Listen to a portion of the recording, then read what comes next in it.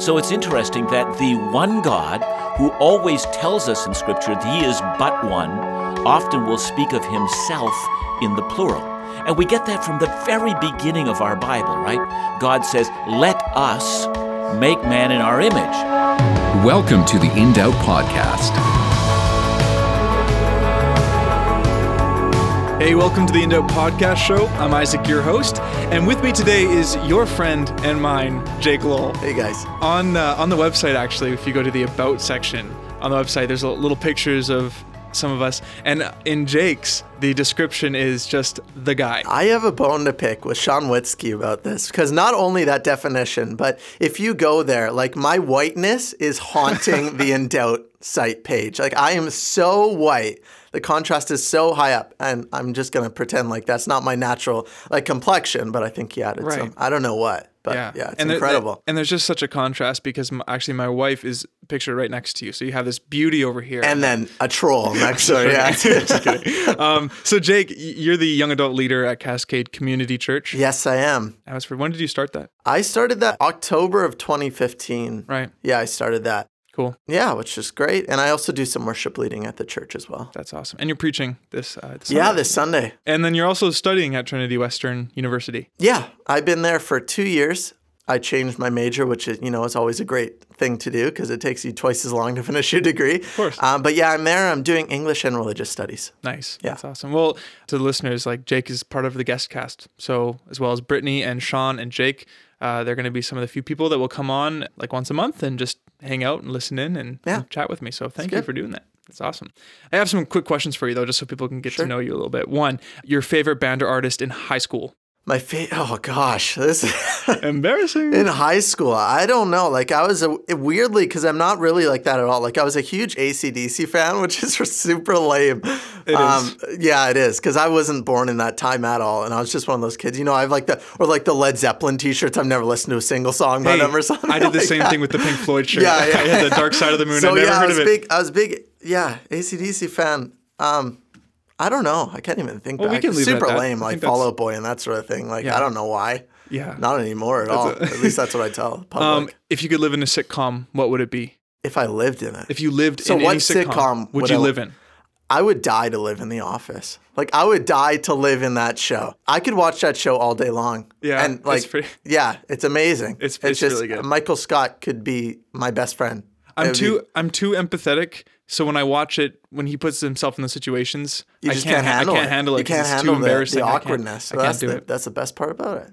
Well, we're starting a new series this week called This is the Gospel. It's a 5-week series. It's big. The reason being is because we're looking into 5 major aspects of the gospel, that being God, man, sin, Jesus, and the Holy Spirit. And the whole point of this series is to really see how each of these parts play a role in the bigger story of the gospel. So this week is all about God, the sort of the head of it all, the father of the gospel. So we actually had Dr. John Neufeld, who is the Bible teacher at Back to the Bible Canada, which we're a part of. He came in, I got to chat with him about it, and you got to listen to it. Yeah. I obviously was the one talking to him. So let's listen to the conversation, and then we'll come back and give our thoughts. Sounds good.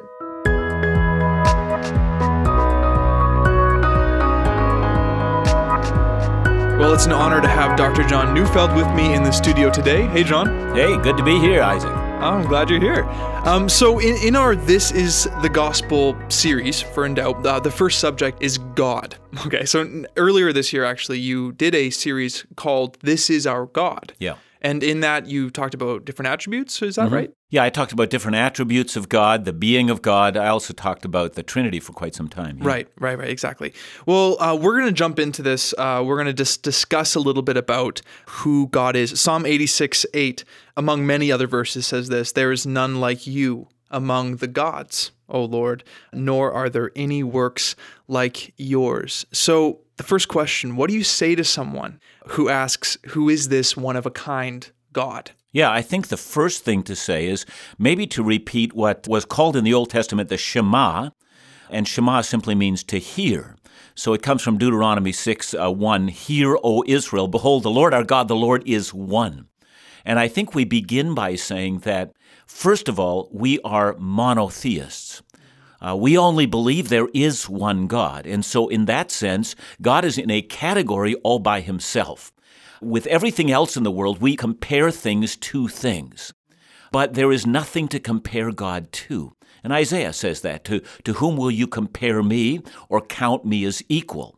So the first thing I think we need to say about God is that he is in a class, a category, unlike any other thing that we have ever encountered, either in nature or in experience. Right. Now, as humans, though, like you said, we compare things to other things to figure out what they're like. How do we know what God is like? Right. So if we start from our human frame of reference to think about God, so we reason our way back to God from what we have encountered, we're always going to be wrong every single time, 100% of the time. Yeah.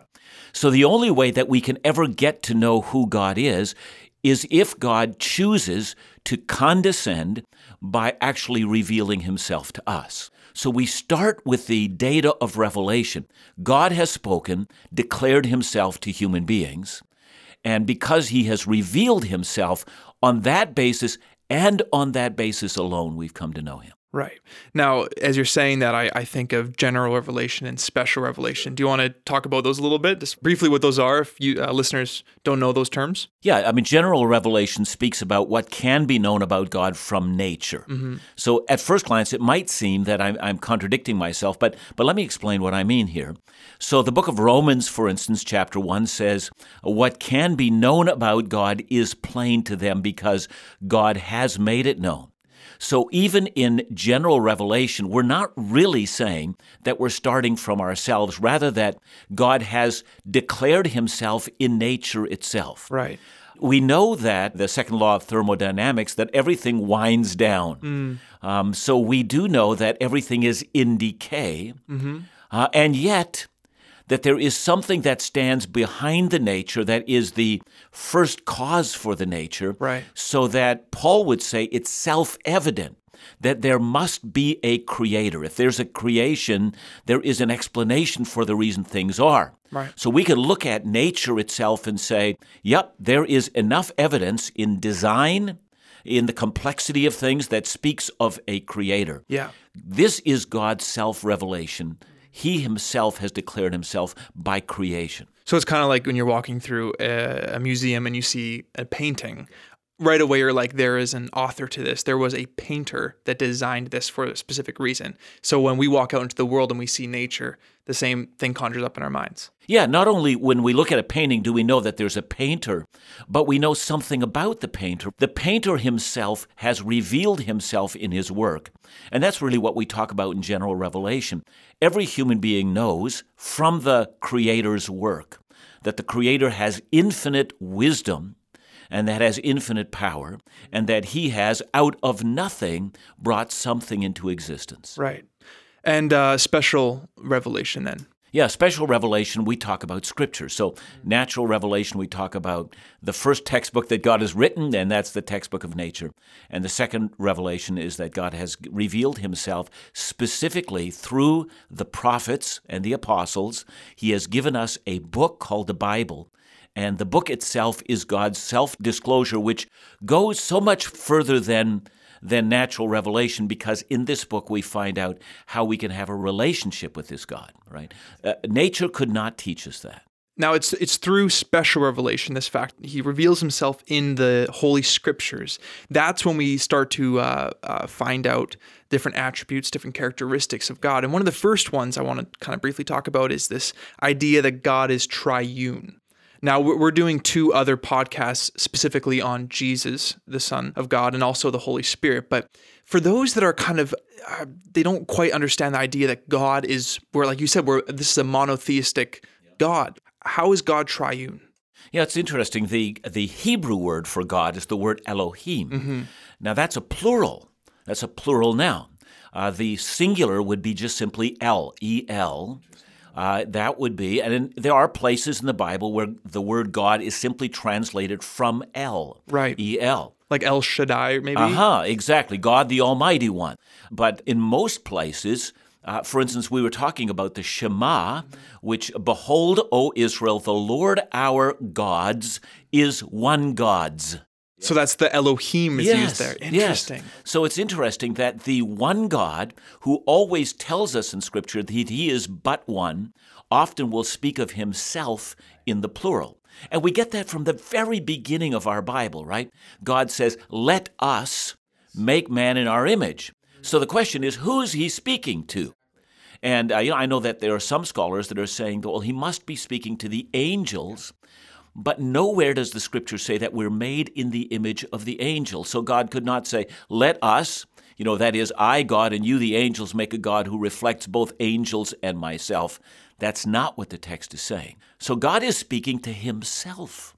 And so the one God is speaking to himself. And quite frankly, we can read the 39 books of the Old Testament, and the matter is left a mystery until we come to the New Testament. And I think it's left a mystery in the Old Testament because in the Old Testament, the great issue is idolatry. Yes. And the idea that people were believing that there were many gods. And so if in the Old Testament context, the idea had been introduced that one God exists forever as three distinct persons, there would have been no end of the confusion. So first God, throughout generations, makes it clear that he's but one. Okay. And then once having settled that into our hearts, then he reveals to us that he is so unlike any other thing that we have an experience of, that he in fact exists for all times as three distinct persons. So that's what the New Testament reveals on top of the Old. So if we think of the Trinity, we think of the Father, Son, Holy Spirit. The Father, what's sort of the unique personality of the Father within the Trinity? Clearly, the Father takes the leadership. There's an aha that people have when they think about God. When they come to realize that the Son is fully equal to the Father from all of eternity, and yet the Son obeys the Father, there's an aha that happens. You can have full equality and yet submission at the same time. I would say that in terms of, the marriage relationship. The wife submits to her husband while she maintains full equality to her husband at the very same time. And so God the Father plans the creation, but the Son seems to in some way actually affect the creation. That all things are made through the agency of the Son, says the Scripture. Yeah. The same is also true in our redemption. The Father plans our salvation from eternity past. The Son obeys the Father, is sent by the Father to be our Redeemer, and obeys him to the point of death, so that in the garden, Jesus would say, not my will, but yours be done. Yes.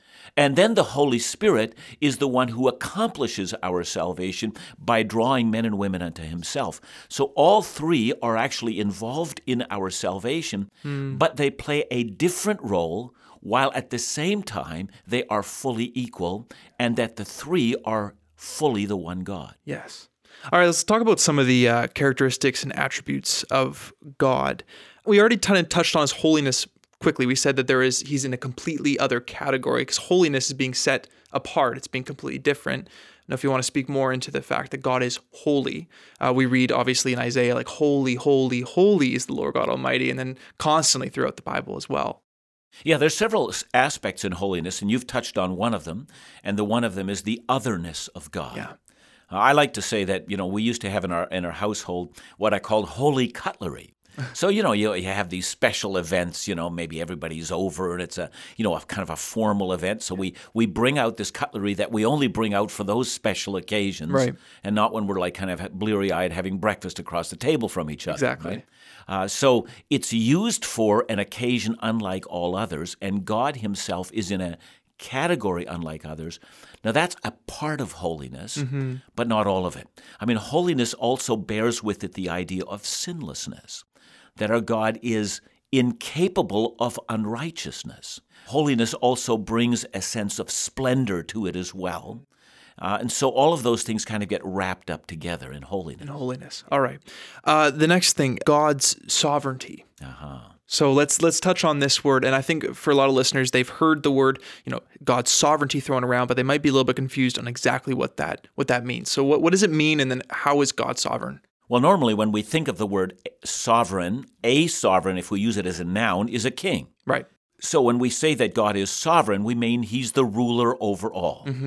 And so simply he expresses his dominion over all that he has made. He is both creator and king at the same time. He owns all things, including our own lives. And so he's sovereign and king and leader over all of us. But we also know that the Bible, for instance, Proverbs 16:33 will say things like, "The die is cast into the lap, but its every decision is from the Lord."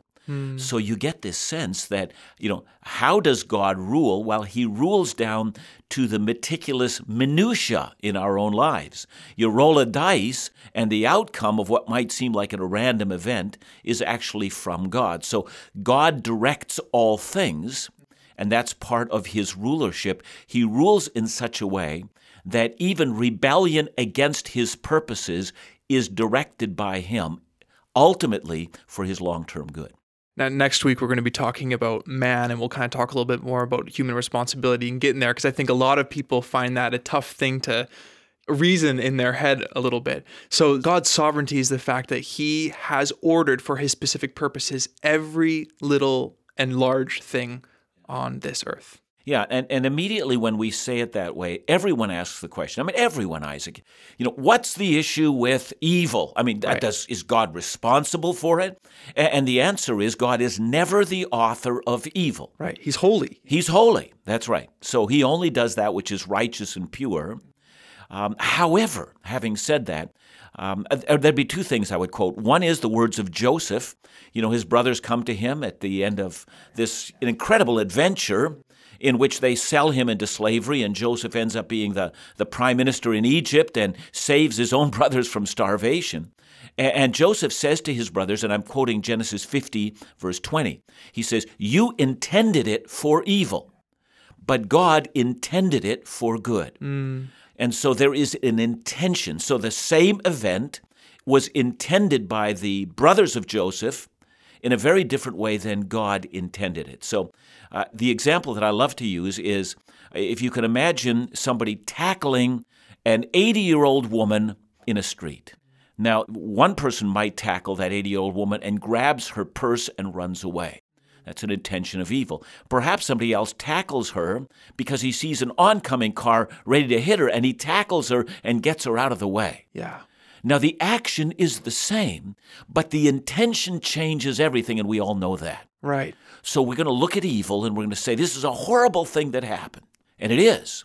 But God can allow evil to exist in a world which he controls. Right. And he does it for a different intention than Satan would use it for or evil men Yes. would use it for. So when you look around at the world and you see horrible things, do you think of them as evil? Because Yes. you do think of them as I do. evil, even though it's the intention that's evil, not necessarily the action itself. Well, of course, in an evil act, both the act and the intention is evil. Okay. Yeah, so we want to say both of those together. Right. And what we would want to say of God's role in that. So let's, the obvious thing might be the Holocaust, right? So we say, what good could come from the Holocaust? Right. Well, in one sense, nothing at all. Because the action was evil, and the intent of both Satan and a regime filled with darkness was only to do evil. But then we can say, and yet in a world where God rules, he's the king, he has surely allowed this event to occur. And I want to put the emphasis on the fact that God has allowed it. So the whole movement towards evil comes from the evil one who is Satan and evil men. But God has allowed it according to his good purposes, because in the end he knows that he intends something in it that would be overwhelmingly good. And I know that's hard for us to grasp, but were we not to grasp it, the alternative, think about the alternative. What if God simply allowed some things to happen and they're just bad things and they're not redeemable at all? What then? Right. So if, Isaac, you or I were to hear the news from our medical doctor you have cancer, maybe we just simply say, bad stuff happens, and this is just horrible. Well, that's what it would be like if God wasn't sovereign. But because God is sovereign, we might look at something horrible that happens and say, I don't know how, but I do know that God will redeem this for something. He would never have allowed this to occur were it not for two things. One, his glory, and my long-term good. That's what we're saying. And Romans 8:28 comes to mind as you say that. That's very good. I want to look at some other prominent characteristics, attributes. Maybe one is love. We read in 1 John that God is love. And you've also heard people say God is love, but love is not God. And I think in our kind of culture today, there's a lot of, young people, and they just emphasize this social justice and this loving thing, this love, love, love. Talk about the fact that God is love, but maybe love is not God. Yeah. Well, first of all, let me say that the Greeks were far better at speaking about love than we are as English-speaking people. Okay. Because we have only one word for it, and the Greeks had 4. Right. So they really understood that there were a whole variety of emotions and actions that people do that should be articulated differently. So the problem that we have with love is we talk about everything from people making love, which is simply a euphemism for sex, to people laying down their lives for someone else, and an act of sacrifice, which is only for the good of the other. Yes. So there's a whole range of meaning behind love. And so when we say God is love, our problem is we are so inarticulate in the English-speaking world about what we mean. And so we've confused the matter a whole awful lot. Yeah. So when we say that God is love, what we want to say is that God has acted in a way in which he has used all his resources as God or his attributes as God, and he utilizes them for our own good. That's an amazing thing, that God would use his resources as God in order to benefit us. So that's why we can say, John 3:16, God so loved the world that he gave. So God gives to the point of sacrifice for the good or the object of those people who are recipients of love. Well, that wraps up our time today, but I think what John and I have just talked about God, hopefully just whet your appetite for more, because there's so much more. Anyways, thank you so much, Dr. John, and I'm excited to talk to you next week. Amen.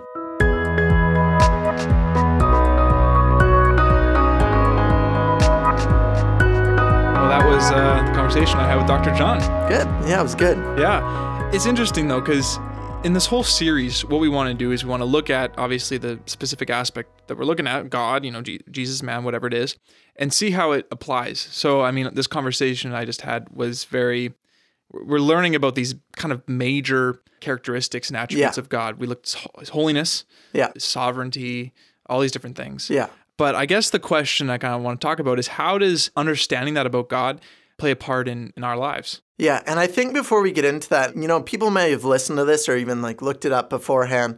And I think the big issue a lot of people have when they're looking at sort of the character of God is they get into it and they don't find what they want to find. Right. They don't find enough for them. And it's well, where's the answer? Who is God? Is there a dictionary definition of who he is and what it'll do, and a step-by-step sort of plan for that. And we sort of forget that we're not him. Right. We're not the same as him, Right. God is a being who's greater for a reason, because he's God. And what we're trying to understand here is something we can't. We can't grasp it. Right. Because if we knew who God was fully, then he'd cease to be God, because we'd be on the same level as him. Right. There needs to be that level of difference because of who he is, of his essence. Exactly. I think that's crucial. Starting in the conversation, we talked about that usually when you want to learn about something, you compare it with things that are closer to it. But it's with God, you can't do that because he is so other than us, so set apart. And I think that's kind of one of the aspects of holiness that we talked about, was that it's this idea of being set apart. Yeah. So I guess the question is, we've been called to also be holy, like God is holy, be perfect like your heavenly Father is perfect. So when we look at God being this other than God, how does that now affect our lives in which God has called us to be holy and set apart? And that's the beauty of it, mixed in with this, our unknowingness of who God is that he takes the time and the effort to reveal himself to us purposefully. Right. Not a mistake, but he literally purposefully through what he does, like what you guys talked about, through general revelation. Yeah. He shows us who he is through his creation. Yeah. You can see that he loves life through the seasons, things are renewed, but you can also see it in the scriptures as well. So here we have this God who purposefully reveals himself to us, because that's how it works. We can't reach him. He comes to us. Yeah, that's right. And we obviously see that in Jesus, which is God literally coming down, I got to come down and I got to fix this mess because it's a little broken down here.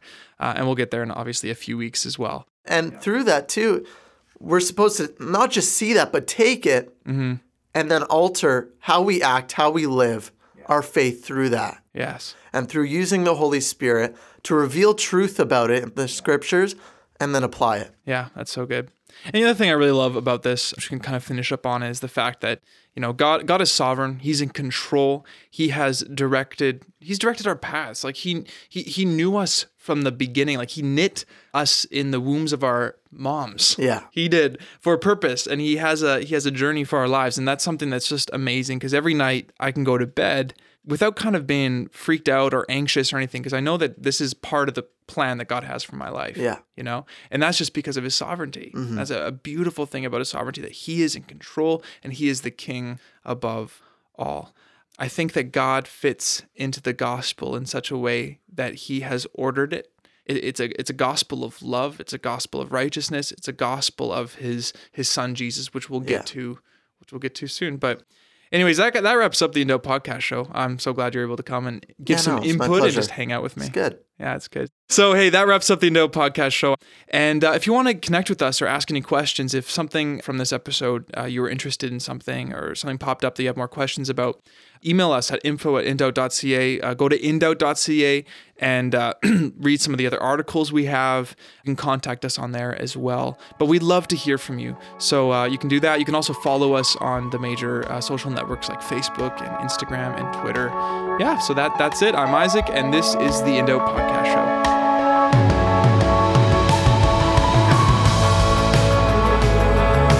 The In Doubt podcast is a part of Back to the Bible Canada's young adult ministry, In Doubt. All of Back to the Bible Canada's ministry programs and resources are created for the purpose of leading people forward in their walk with Jesus every day.